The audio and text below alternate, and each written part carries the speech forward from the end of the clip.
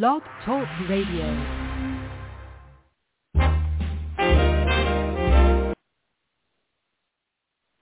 Greetings. This is the National Director of Operations 7. I want to say greetings to all my people out here. We're doing the Did You Know series. This Did You Know series has been a phenomenal experience in Black history for myself and for the entire formation, but especially for me. Every Thursday we get together and one of our members highlights someone who made a contribution to their understanding of Black history. And they make it personal. You know, I always get a chance to ask the questions afterwards, and I love that part. But make it personal. Why is this person part of your Black history? What did they do? So under the leadership of Chairman Yanga and Chief of Staff War, and myself, National Director of Operations, we've had some wonderful people highlighted. I got to start it off with Mother Harriet Tubman, and then we went into Ida B. Wells, and then Mary McLeod Bethune, and then FloJo. I mean, and everyone, the excitement builds. Solomon come on and speak to us about Muhammad Ali. And Sister Aza came and spoke about Maya Angelou. The little one, Habiba, spoke about Basquiat. I can't say his name correctly. But, you know, an African-American artist. Now we're evolving to the chairman. The chairman is going to take a moment out of his very, very busy schedule to speak to us about Brother Malcolm X. And this is something that I know he could do in his sleep, and I know this 1 hour is not going to be enough. But I'm looking forward to hearing not just the facts. You know, we all can Google. We can Surrey. We know the facts. But what we don't know is, why is he important to the chairman? You know, what did he shape in the chairman's life? And just getting those types of answers and maybe looking at some things, you know, from another angle. So I'm really, really proud to be hosting and presenting this information, because I know it has expanded my knowledge base just with the shows we've had so far. So I'm really looking forward to this. Let's see if I can put Chairman in. I appreciate peace. Greetings. How are you? Greetings.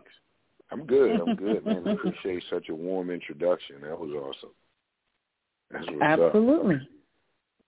Absolutely. Well, yeah. I'm looking forward to the information. I'm going to put myself on mute, and then when you're ready for the questions and everything else like that, you let me know. But I know that you are. This is one of those like real special ones. Okay. So I'm going to hit mute so we can get to it. Listen, I am so honored to have been given Brother Malcolm. So let's start there. Brother Malcolm. We know that Brother Malcolm was born May 19th, 1925. He was born in Omaha, Nebraska. And here's one of the most important. When we start getting about to what Brother Malcolm speaks to me and how he speaks to me directly, this is where we start at. Malcolm was born to a Mr. Earl and a Mrs. Louise Little. What's important about this is that Malcolm was second generation. And for those of you that are listening out there, some of you are second generation, and if not by birthright, just by being up under, or some of you are third generation, and if not by birthright, just by being up under second generation. What is a second generation? A second generation is a brother or sister whose parents were already what we would call conscious or actively involved in the liberation struggle for Black people. Malcolm's mother and father were active in the United Negro Improvement Association under the Honorable Marcus Messiah Garvey. This is why that's super important to me. For one, it dispels the myth that Malcolm became enlightened when he went to prison. We find in Malcolm being second generation not only the importance of us belonging to organizations that advance our struggle, like Malcolm's parents did, but also what Mr. Little did with Malcolm and his mother encouraged, because Malcolm was light-complected, and Malcolm's mother was a product of rape, and they didn't want Malcolm, so Malcolm's mother had a problem with white people, off the rip. I believe her mother was raped by a white man, so she had a problem. And so she was hard on Malcolm from that perspective. Malcolm's father, who was a staunch advocate and minister in the United Negro Improvement Association, took Malcolm with him because he was dark and a lot of Malcolm's brothers were dark, and he didn't want Malcolm to grow up feeling privileged. He wanted Malcolm to understand what the Negro race at that time were facing and the need to put race first and to rise up. You mighty nation, you can accomplish what you will. Okay, Malcolm's father was also a Baptist minister, so we find Malcolm not only being exposed politically to black liberation and black empowerment, but Malcolm had a spiritual seed implanted in him. Well, Malcolm's father, being true to form, and they say the apple don't fall from the tree, you dig? Malcolm's father was an agitator. So they were run out of Omaha, Nebraska. They went to Michigan. I wanted to say Detroit, but I don't believe it was actually Detroit. I think a little city outside of Detroit, but it was Michigan. Malcolm's father continued to work the mighty works of the United Negro Improvement Association under the leadership of the Honorable Marcus Messiah Garvey, and was killed. He was killed by the Black Legions of the Ku Klux Klan. He was beaten and placed on a trolley car track and severed in half. So Malcolm's father died this brutal death at the hands of white men, savages. And to add insult to injury, when Malcolm's mother went to collect insurance money, because, mind you, Malcolm's father, was a prominent, what they would call a prominent part of black society then, and could have been even more prominent had he kept his mouth shut. Malcolm's father was skilled labor, and he was a minister, and he was a teacher of the United Negro Improvement Association, pushing Negro World, Garvey's paper. So he was educated, enlightened, intelligent, a thoughtful person, fierce and staunch. So these are traits that we found Malcolm got, and that was pushed in his house. Anyway, his father was murdered. The mother tried to collect insurance. The insurance company said that Malcolm's father's death was suicide, as if he bashed his own head in and laid across the railroad tracks voluntarily. So they denied them money. This led to poverty for Malcolm and his family, and even so bad at one time we find in the writings of the autobiography of Malcolm X by Alex Haley, which is recommended reading for the party. We find that Malcolm tells us, he recounts a tale where he tells us that they were so impoverished they had to eat dandelion stew. I can't imagine. Anyway, this condition, Malcolm began to steal little apples here, do this, according to the autobiography. The state caught him. I say captured. The state got him. They sent social workers to the house. They drilled the mother. They pointed out inadequacies, made her feel bad. And I'm being brief. I mean, like Director of Operations said, an hour isn't enough, 30 minutes is enough, so I'm going to be brief. Don't let me go over, Shepard. Please give me kind of a time check, because I can get carried away with it, okay? Got me? Okay. Got it. Okay, I'll take that. So this scrutiny, this coming and this, belittling, subtle and overtly belittling and degrading of her as a mother and just black family led to insanity. She was placed in a mental institution. Malcolm was taken because Malcolm was light-complected. He was less threatening than the other siblings. And one of the youngest, he was taken to a foster home. And he was adopted symbolically as the pet. These white folks are so liberal, but still very influenced by racism and white privilege and everything that comes with it. So they're showing their liberalism by taking Malcolm in, but he was more of the pet. He was the intelligent Negro. They marveled at his intelligence and all the things those traits that he had inherited from his father, his being very reflectful. I wanted to reflect and show this type of aptitude. So anyway, they say it's reported according to Malcolm's autobiography. He says that when they were talking about career day in his class, everyone was talking about what they aspired to be, and Malcolm said he aspired to be a lawyer, I believe. And his teacher said, Malcolm, that is an unrealistic goal for a Negro. Why don't you aspire to be something that your people do? Like good old John down there, be a carpenter. Be something like that. But a lawyer is a real unrealistic expectation for a Negro. You know, even though he was president of his class and everything, but this showed the tokenism. This showed that, yes, we would acknowledge your exceptional ability. First of all, we're going to look at it as being exceptional. That's not common amongst your people. And when we recognize it, we're going to pull you in close, never to be fully one of us, but close enough that, you know, maybe some of the our glitter will get down on you and you'll be mesmerized or something. But that had a profound effect on Malcolm. You know, anyway, as he got older and began to see this reality, his half-sister stepped in. She lived in Boston. Malcolm went there, and that's where Malcolm was introduced to the street life. This is the other side of Malcolm that we talk about personal. Why? Because, and let me show me because I don't want to. One of the things we find in Malcolm, I think while Malcolm serves as a good example for black people in general, revolutionaries specifically, and students of black nationalism and Pan-Africanist understandings or attempting to understand how it affects black people in America, because Malcolm is one of the few human beings, let alone black people, we find go through such a profound mental, psychological, spiritual, physical, political change in a lifetime. Books can be written on Malcolm's various stages, just not on him as a man, but on the various stages he went through in his political development. Even his stage as a scoundrel, which he would readily say he was, during that period of pimping and pandering black flesh and white flesh, of drug dealing and breaking in and robbing, the whole psychology that goes into making a person into that. And we find he went through that, and he was incarcerated. And during his incarceration, the movie shows you one thing, but according to his autobiography, his brother, I believe Reginald, had embraced the teachings of the Honorable Elijah Muhammad, who eventually, you know, was telling him that the way you're behaving is not you, it's a white man. Now, they would have us think, oh, this was some profound teaching, and I understand that propaganda from the nation and everything, but those of us who know that all of this did is do what we do.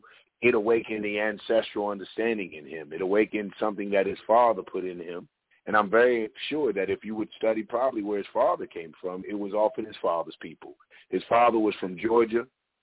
His mother was from Grenada. So I'm sure that it was something ancestral that was awakened, that had been awakened in his brother Reginald, and he wanted to share it with Malcolm, and it awakened it in Malcolm.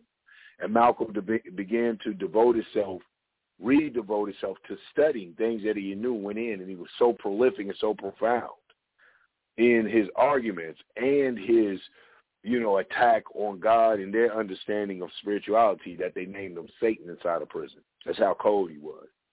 Anyway, he gets out and he goes to the nation. At this time, the nation may have had 2 temples with 100 members together, and I'm being generous there. Malcolm, within that little bit of time and his understanding and his having been brought up in a lot of the teachings of the Universal Negro Improvement Association, begin to bring that energy. Some would even say infuse some of the concepts. That's open for debate. But we do know when we find and we study and look at the Nation of Islam, the UNIA under the leadership of the Honorable Marcus Messiah Garvey, major similarities. And we understand Malcolm's background. So, but whatever the argument may be, there is none that can deny the influence and the sway that the dear brother Malcolm had on the Nation of Islam and the draw that it came in. And as it began to pour in and Malcolm grew and evolved, here's where, to me personally, and some may disagree with this, I think Malcolm evolved so politically, he understood that the theological black nationalism, religious black nationalism, spiritual black nationalism wasn't enough to address the conditions of 22 million black people in America. that he gave credit to the Nation of Islam for addressing the moral and ethical problems that black people face. The nation was instrumental in cleaning up a lot of black men and women at that time, reinfusing in us that sense of morality and dignity and cleanliness and righteousness. But Malcolm knew that that extended farther than that. He saw the businesses pop up and the brothers and sisters get clean and the police still bust their heads to the white meat. The incident where 2 black Muslims was killed in Los Angeles and Malcolm was restrained and restricted from really saying what he wanted to say due to policies and procedures of the Nation of Islam and how they went about the affairs of black people and how they attempted to win salvation. And I think in that evolution, it got Malcolm in trouble. In my opinion, I think it got Malcolm in trouble. I think Malcolm made some statements. He was told not at the assassination of John F. Kennedy. Malcolm was told not to respond. They threw a baited question out there. Malcolm, being a brother from the street, a hustler, how it is, this and that, he made the response. I don't think the response was bad. I don't think it was that major. I don't even think hindsight is 20/20.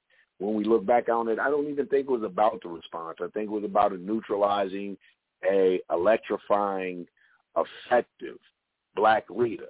And they used the envy and the pettiness of infighting and little people in the organizations to go about to neutralize them.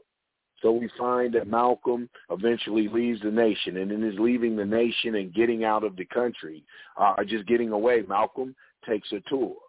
It initially started as making Hajj, where Malcolm recognized the tenets of a more orthodox conventional Islam, a universal Islam. And in that, he was allowed to tour Africa, and Malcolm spelled out our plight amongst the African people.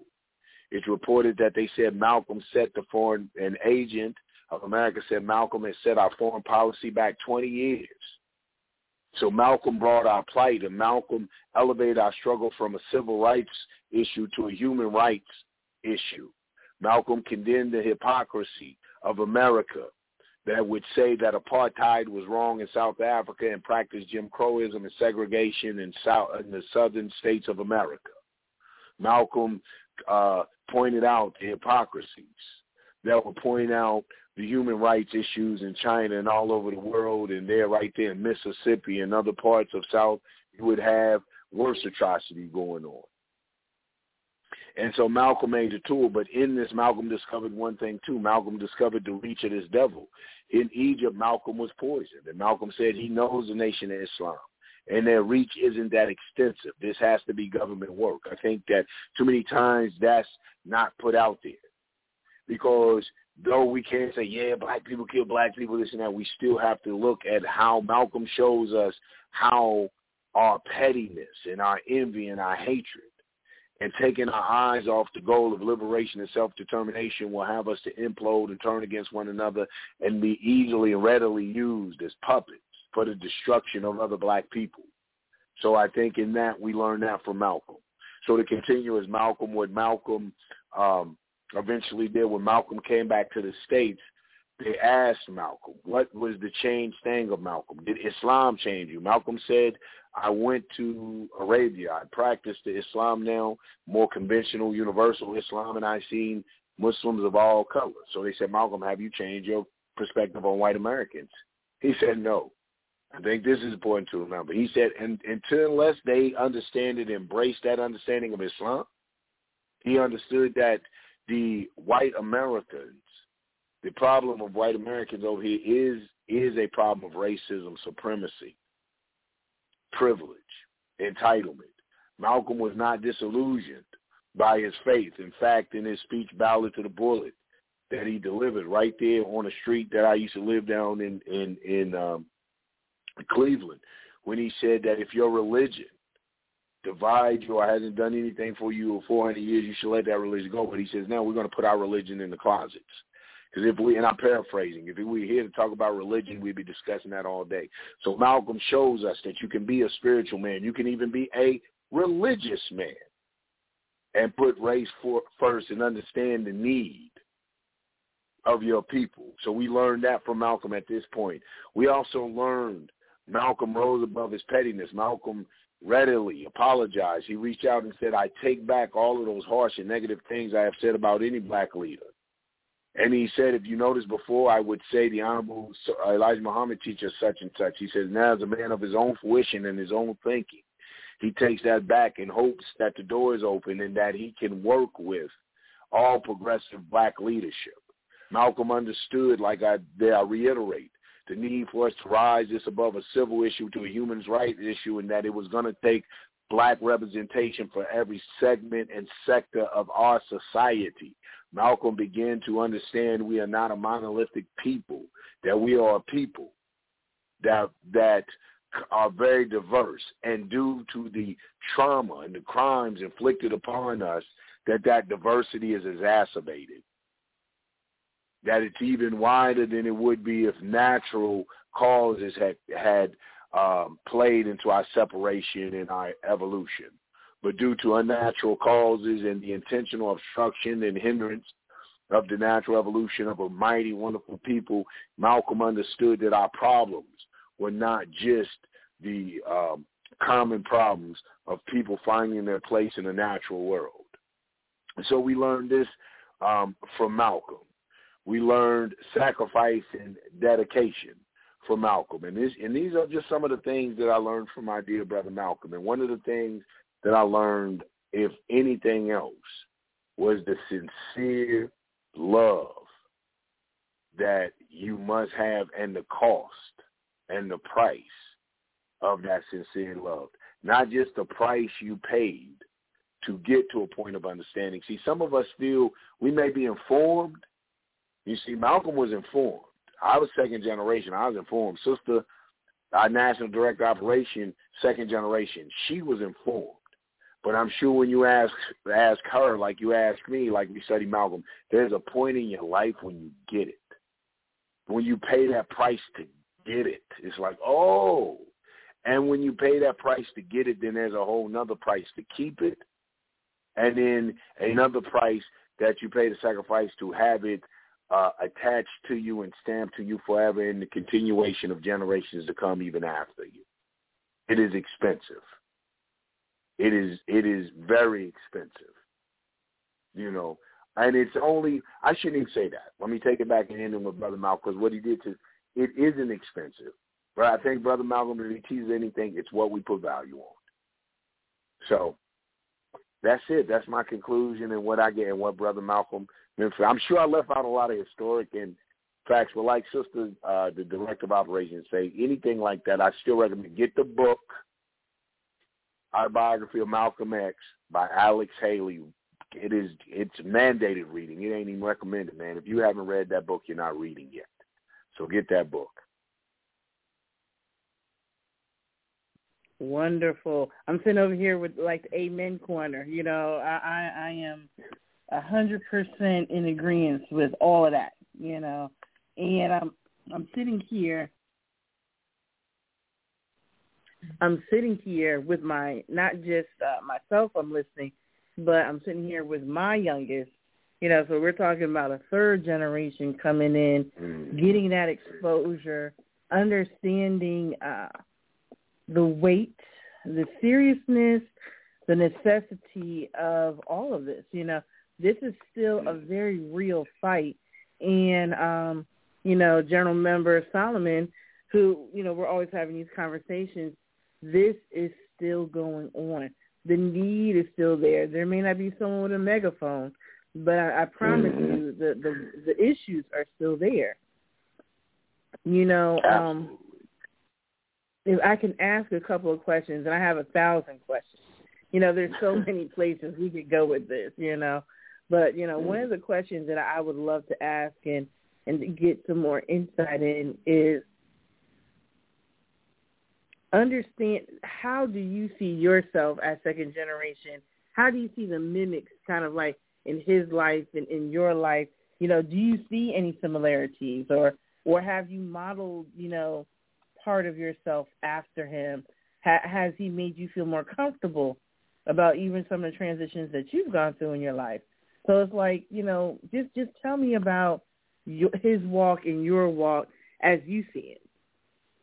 Brother Malcolm, of course, yeah. right? I see what I see is I do see patterns. I see patterns with the knowing better, with the certain standards you're going to like. Malcolm was a leader in whatever field he had chose. I think you sitting there with a third generation is a prime example. A lot of the young people that's on the line now, Solomon is a prime example. You are given the tools and the ability to be leaders already. It's you just were given that in the household you were given because that's the households we came up in. And I see where Malcolm being bitter towards just what life dealt him, his mother, his father, that black power stuff, that black stuff never brought me anything good. So he went to the complete opposite. I saw myself in that. What does black power bring? My dad's not here. It didn't do anything for my mom. We're not rich. What good is this? So I went to the opposite like Malcolm did. And unfortunately, like Malcolm, I had that thing that reawakened in me what the first generation, what my parents had given to me, but it was a trauma. It was like, oh, this is what that means. And this is why I have these gifts, and this is my responsibility.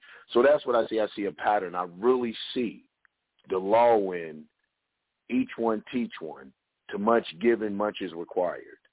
I really now see the law in that, and I see so that destiny for Malcolm was Malcolm greatness was his destiny anyway. It's just what he was going to be great in. Was he going to be a great nigger or a great black man? So, yeah. I hope I didn't go all over the place, but that's what I see. And I say that for you young people listening. You have the tools, the abilities, and the capabilities. Now you must get the focus and the discipline, and know what all of those things are for and what they were given for. Don't be traumatized. Don't have to get your head bust. Hello, you there? Uh-oh.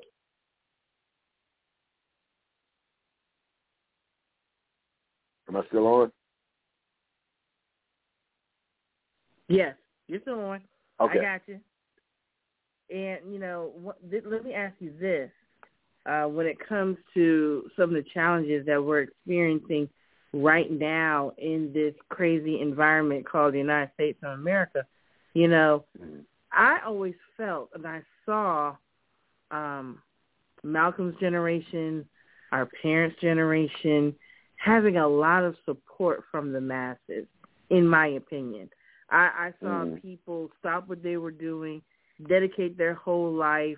I've seen communities of African Americans come together under this purpose or that purpose. But, to me, it seemed like there was a lot more support than there is now. What do you think about that support? Absolutely. Because we look at the issues they address. I think that this age of social media and internet has widened our grasp so much that we're not even, we lose, like they say, you can't see the forest from the trees. So even though it was grassroots what they were doing, it was so grassroots down there, it traveled word of mouth, man, basement, bottom, everybody. So they were connected to the people. The issues they addressed were really, they addressed poor tenements, rats and roaches. They addressed poverty. Right. They addressed the bad schooling. It wasn't, they weren't always reactionary. When we look at them, they were proactive. They were fighting for something. It seems like they have us in the age now. We're chasing everything. Mike Brown, Sandra Brand, Breonna Taylor. And there's no no productivity, no production. Yeah. Well, Malcolm, man, when you look back at that days and our parents and them, man, they were, come on, how we came up, so we were always at something. Yeah. And didn't nobody have to die, and there wasn't no protest about nobody getting killed at the street. Wow. It was what it was. It was a meeting. Correct. It was rent party. It was uplifting. It was the drum circle. It was our culture. And it addressed the everyday needs. If nothing else, if y'all wasn't eating good in your house any of that week, twice or 3 times a week, you don't eat good because y'all was going to all meet up. Yep. It addressed, babysitters. If parents had to go out and work, you knew auntie so-and-so. So we were very communal. Now we're very segregated and separated, and we're voyeurs, and everything's so international. It comes so we're detached. We get bombarded with it so much in our timeline that we become desensitized. We can. I just said today, I just watched a white man kill 8 people. Watched the news, white people kill, and guess what? I said, damn. Yeah. I mean, I wasn't like, oh, man, that's terrible. Human life. I was like, damn. We've become very desensitized. And I know they weren't black for all my super ultra black nationalists. I'm just talking about my humane I'm just talking side. about death. I'm just talking about people dying. That's what I'm talking about. Yeah. To where we just remove them. Like, oh, wow. Okay, let me see what they're doing on Ricky Lake. You know, I mean, we have become very desensitized to it. So, you know, at the risk of sounding redundant, I think that's the thing. That where is the grass roots? Right. Yep. And that's where the support comes in. And it can be very discouraging for those that are interested in this movement and interested in still making their mark and doing this and doing that, when they don't see the support, when they don't see those that are willing to assist them in that. And so, because I know there were people that dedicated themselves to Malcolm and dedicated themselves to, you know, the movement that he was promoting. And we just don't see that now. When you don't see, well, it's been hijacked. The sensationalists have hijacked the movement. When you don't see taking those babies to the park as revolutionary, when you don't see planting that garden as revolutionary, when you don't see, like your show said, balanced living, healthy eating, and getting your body in shape, walking, your little yogas as revolutionary, you'll never feel like you're doing that. If all you see is guns, and you got run up and down the damn street, and half of them was out of shape and overweight and passing out. You know what I'm saying? No disrespect. But if that's all you see is revolutionary, you don't see your part in it. We're going to strike that from the record. Chairman. Yes, hey, I just had to say. So, no, you don't see yourself in it. No, you don't feel like you're participating in the liberation of your people. But I'm here to tell you, that healthy meal, that neighbor you have, that you cooked a plate, put some little shrimp wrap on, say, hey, you know what? Made so much, made extra, I'm bringing you a plate. Very revolutionary. Yep. Very revolutionary. You made something sure somebody ate today? Shit. Right on. Right on. So we have to know that our everyday actions are you getting them babies, taking them to the park, you done relieve stress from mamas, you done got them out there, whatever, 3-4 of them, very revolutionary. The revolution is very social. It's very mass. So taking it back from the sensationalists, putting it back in the hands of the people is the most revolutionary thing we can do. Absolutely. Absolutely. Now, let me ask you this.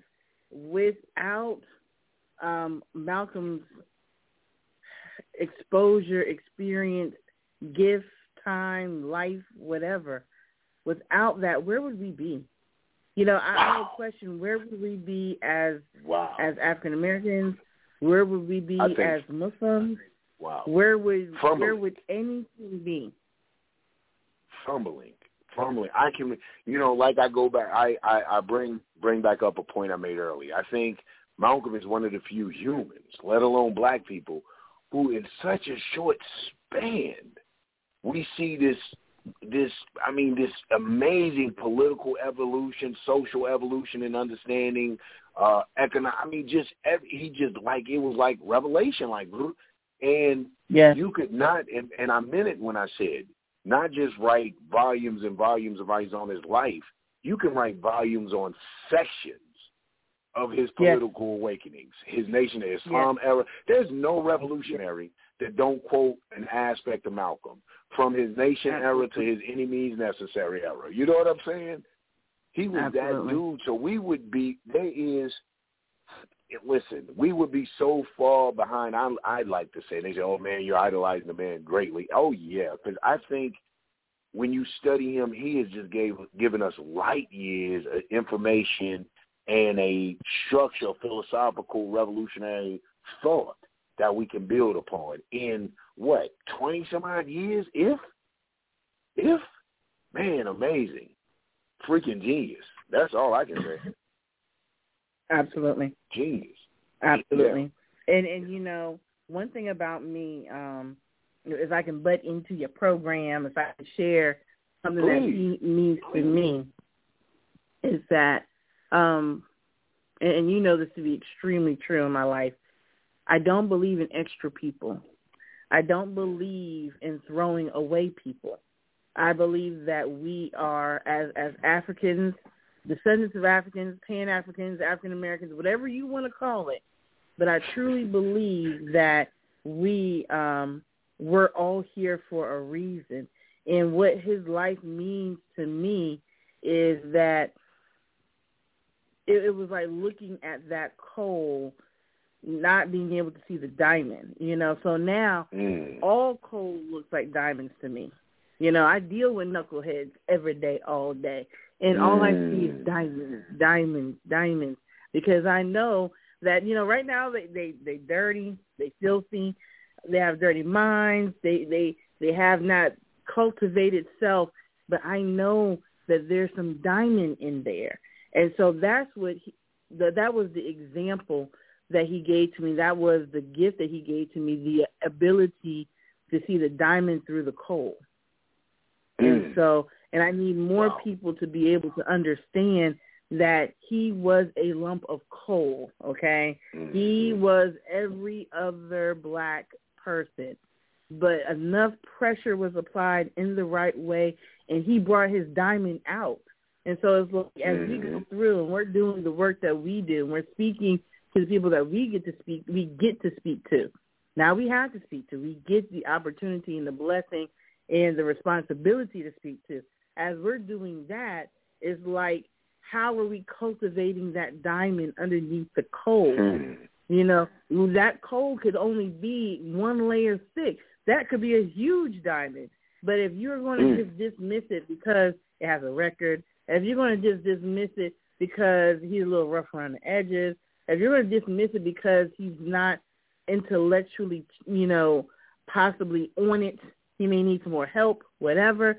If we're going to keep dismissing our diamonds, our crown jewels, where are we going to be? So for me, what he represents is that absolute potential that I know every African-American male has, and that we have to start getting in there, not being afraid of what it looks like, what other people might say, or whatever. We got to get in there and start squeezing this coal so we can start bringing about the diamond that is within. So that is the example. I love Malcolm X and everything he stood for, even in his wildness. In every year, you know, but especially before this COVID thing hit, you know, this has been a huge celebration. And, you know, we're both not far out of Atlanta. You're in Atlanta. So, you know, every Malcolm X Day, I am me and a whole slew of kids. As many kids. That is your boy. That is your Christmas. You are not going to miss Malcolm X Day. Lord, I swear, that is your day, boy. Man, I have a special red, black, and green blanket for me and my whole slew of kids that I brought out there, whatever kid I could find, and we're going to get out there. We're going to watch this. We're going to listen to the speeches. We're going to be really black for a moment, you know. And, I mean, I'm black every day, all day with no apologies. But my people are not as comfortable and confident all the time in their blackness. But at that very moment, we go back to being happy to be black, you know. And I love because in Atlanta, the Muslims got this little section right here. It is two stages of Muslim. We have the Muslim after the Revelation. Then we have the Nation. Then we have the Panthers. Then we have just Africans being black in a park, enjoying themselves. And so it's that kind of stuff that every year my love for him grows, because every year I'm bringing more people, more children out so that they can get exposed and they can find out who this man is. You need to know his face. And you need to know what he stood that goes for. To, like we're saying, that's the only man you could really, and Atlanta's a great representation of that could have a day that pulls that diverse of a crowd. You know, yes. I respect King Day and this and that, but I've never seen a get-together like Atlanta does, and I'm sure other cities, but I can definitely speak for Atlanta, like Atlanta does for Malcolm X Day. Like you said, everybody from the Rastaman to the straight African, everybody is just out there, and everybody, and what's funny to me, 7 is like when you walk down, you know, the path that they have you walk down to Venice, that you get to see Malcolm in the various stages of his development. Because every group has their Malcolm, you know. Every group, you'll see him with the beard and the finger on his face, all the way up to no beard on the microphone in his Nation of Islam days. I love it. Every group has their development. Absolutely, and we all come together with the understanding that this is one of our princes. You know what I'm saying? This was the one who stood up against whatever was wrong. Not saying, oh well, it's wrong, but no, we have to get out of the butt. Yeah. You know, we have to get back to the point where we can clearly it really can be cut and dry. Okay, the only time it's not cut and dry, black and white, is when you have an agenda, when you have some additional whatever stuck in there. No, I'm talking about basic, here you go, this is what this is, you know. And that is the one time when people let all that go. And they really just allow themselves to be happy in the middle of their blackness. You know, the kids study up for speeches. You know, you and I have studied many, many speeches, okay? And this is just what we had to do because it was part of, you know, our family development. That's how you got to, you know, speak about who you were. And, you know, that was your limelight if you could get your speech right. And if you can, you know, really, really get it, you know, get the energy into that. Absolutely. And again, going back to Malcolm, I think a lot of that, you know, because Malcolm brought that oratory and that passion, and I think that he represents that. I know a lot of people, that's who they would early either want to emulate or even now, even in their subconscious, they want to be like. And I don't think it's just so much to possess his style and his swagger, but what Malcolm was unapologetically black. Malcolm rapped to him. I think that's why we like Malcolm. Malcolm would rap to him, and Malcolm used their own vocabulary on this, but Malcolm was a rapper. He was going to address it. You know what I'm saying? He wasn't going to shy from the issue. He'd get on 2020, see all of these new, you can pull up these old YouTubes on Malcolm, and you find them addressing the issue right here very intelligently, articulately, but never shying away from the question. He'd give it to him. Correct.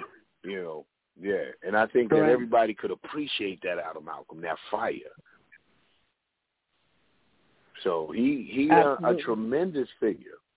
In fact, and you know, not to go on and on, but Malcolm, when we look at a lot of the organizations that came after Malcolm, they will cite Malcolm as being very inspirational. The Black Panther Party.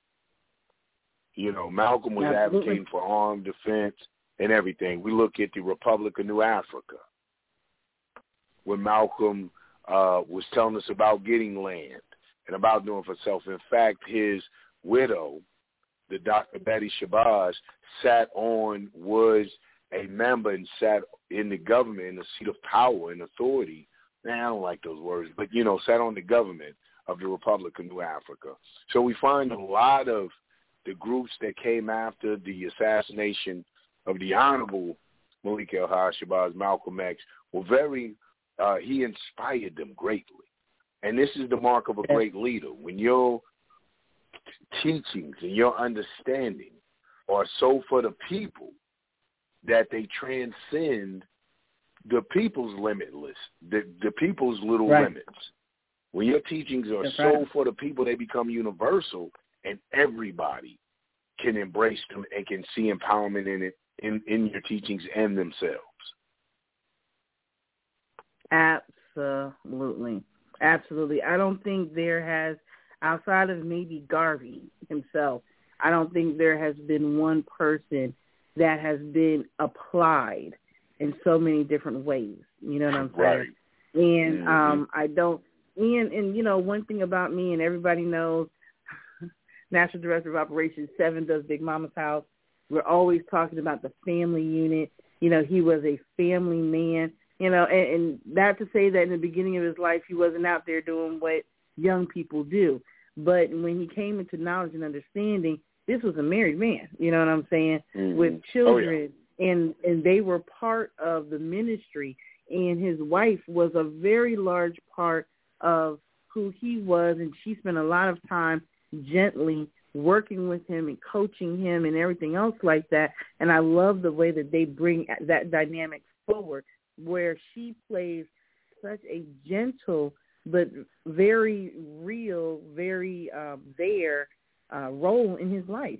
So, we're talking about an all-around role model for African Americans, and we don't do enough about learning the information and the knowledge. I don't want to say we get stuck, spend time on that by any means necessary, and that's because we mad, and that's because we're hurt, and that's because we're constantly going through the traumas and dramas that this world will have us going through. But when we stop and take a minute and say, okay, but what is it for real? Well, how does this work for real? Then we begin to say, okay, past the hurt. Once we get past the hurt, what is left? And that's the conversation we're having now.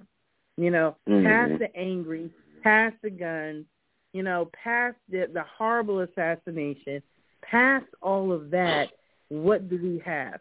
We have a diamond. We have someone who pushed forward against the odds. We have someone who I didn't know he was adopted.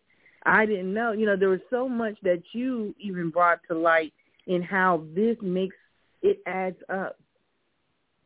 It adds up. It allows me to see progression. You know what I'm saying? And this is something that I think if everybody takes it slow. I remember last year with my youngest, we've read the book, we've watched the movie, but last year we took that movie slow, and we said, okay, what do you see? And I would have him go through exactly what he saw, because he was seeing and interpreting things from a 2020 14-year-old perspective that I wasn't doing, that I didn't see as a grown black woman in the movement. He was seeing something new. And so I was like, wow, we have to take the time to reintroduce our children again, because there's still lessons that they need in order to be successful with this. Yeah, absolutely. Absolutely. I'm reminded of, and not to get off Malcolm, I was talking to my son, and we were talking about Sister Asada Shakur.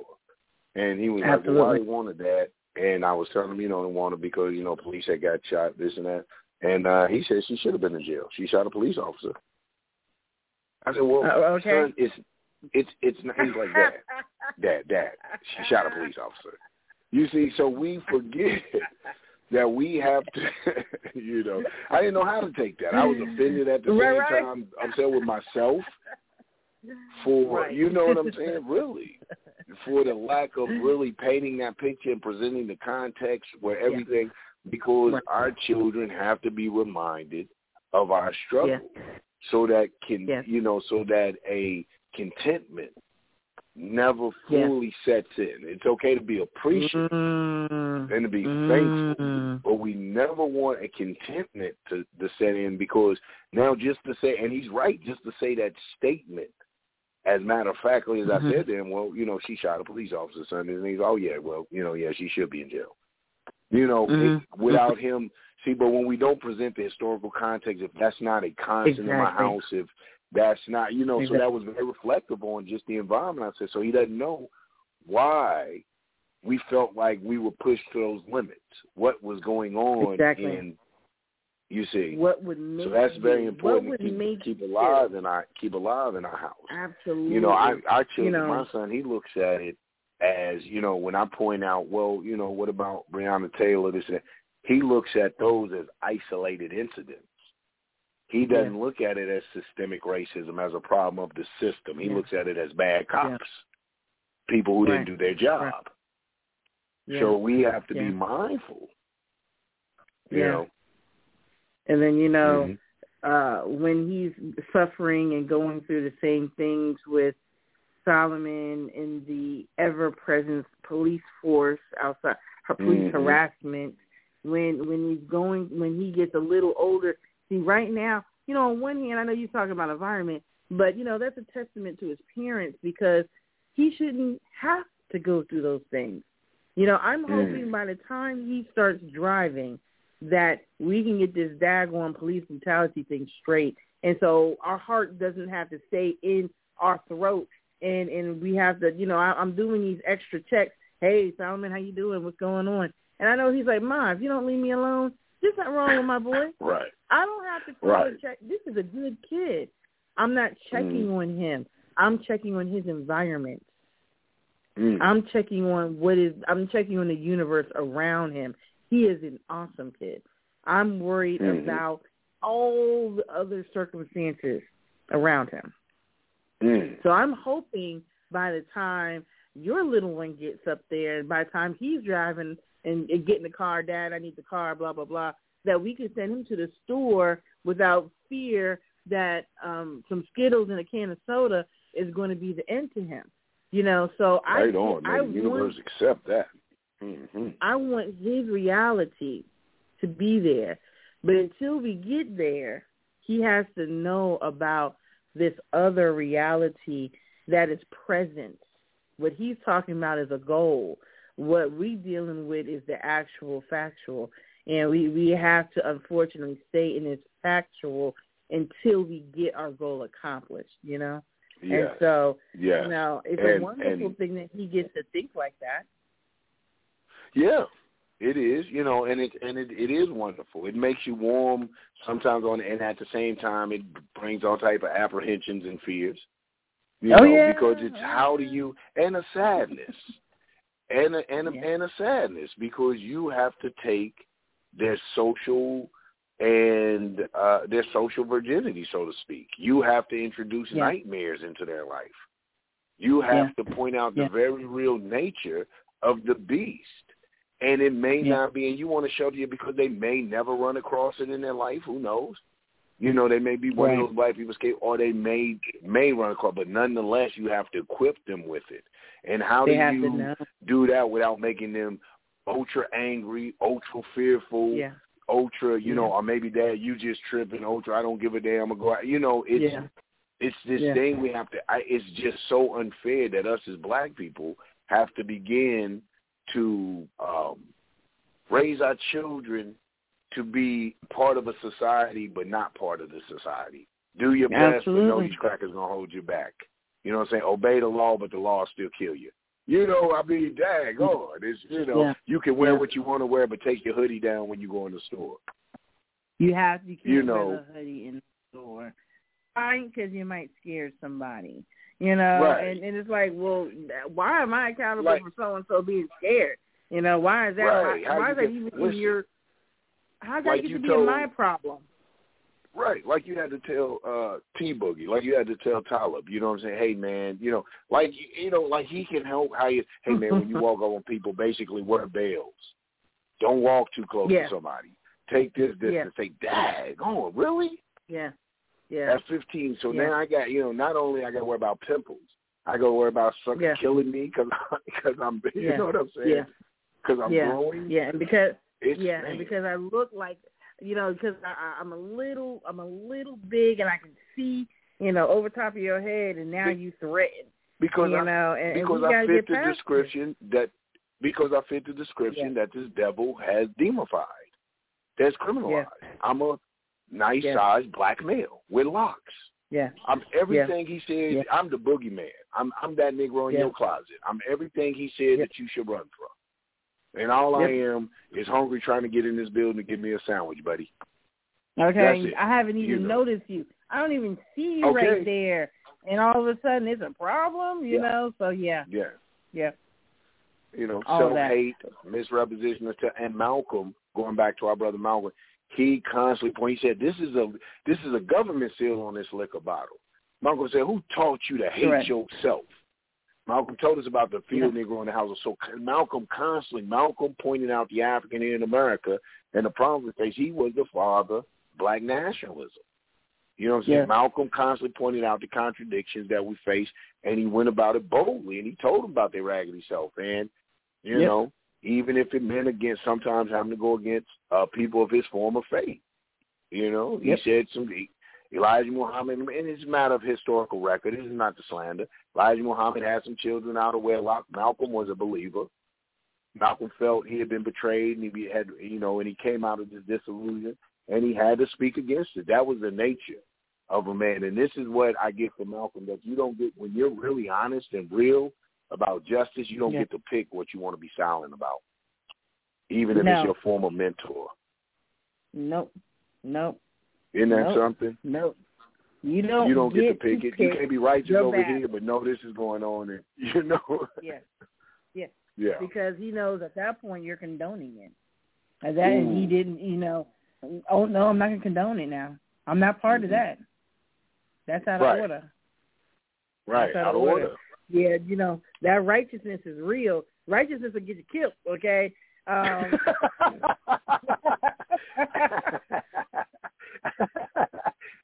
funny. So we love shit. You're going to scare the people off. You're going to scare all the recruitment. Lord have mercy. Nobody's going to sign up. No, I'm not going to scare you. Because I'm a righteous, we're laughing because it's an inside joke between the two of us. Yeah. I'm so righteous. I'm not playing. Right is right, and I tell people all the time, the truth has no friends. You know what I'm saying? But is the truth going to get you killed?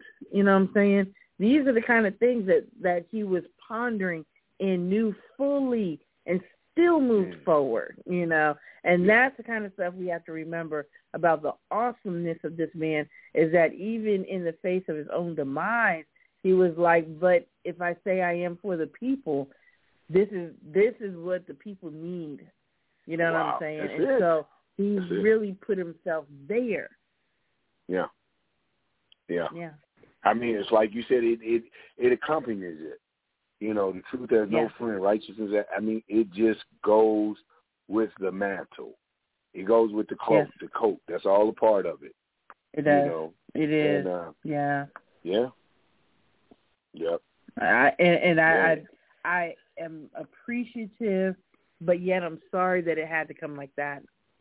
I appreciate the sacrifice that he made, that his wife made in losing a husband and sending a husband out every day knowing that she could lose him. Every day she encouraged him to go, even on the days when he was tired, even on the days where, he couldn't see it clearly. She still encouraged him to go, knowing that push might be the push. You know what one of the things too that stand out about Dr. Shabazz is just first of all, to know if you have come, like you said, we're second generation. So we know what environment and climate that was for women. So we kind of know her strength a little more than is out there, because at that climate, women weren't promoted and pushed out there. So that strength is if you're not part of that community, you probably really don't get how strong those sisters were. I give your mother as a fine example. You know what I'm saying? With aiding and supporting your father. My mother is so it was a lot of, but the women weren't celebrated in that arena. It was the men that represented that. So the strength. So when you look at Malcolm, you just gotta know the strength of his woman. And then too, let me tell you about integrity and strength. Even after his death, you didn't see her on Jerry Springer. She went and got her doctorate. She went and continued her life, and she was Dr. Betty Shabazz. She didn't make all the circuits. She didn't go. You know what I'm saying? I mean, just the integrity, the honor that she still carried, and the level that, she didn't scandalize her husband even in his death, even by her behavior. I mean, it just speaks volumes to the type. So if you love Malcolm, and as hard as he was and as firm as he was, you had to know his selection in a woman that could give him this many children, and to aid and assist in producing that type of character had to be exceptional. Absolutely. And man, hands down. She just, Dear children, you got to wrap it up. You got to wrap it up. Gotta wrap Great it up. show. Tell me, what is the last? Listen, Tell me those last words. the last words is mandatory reading the autobiography of Malcolm X by Alex Haley. Awesome. All right. All powers to oppressed people, African power to African people, Black power. Black power.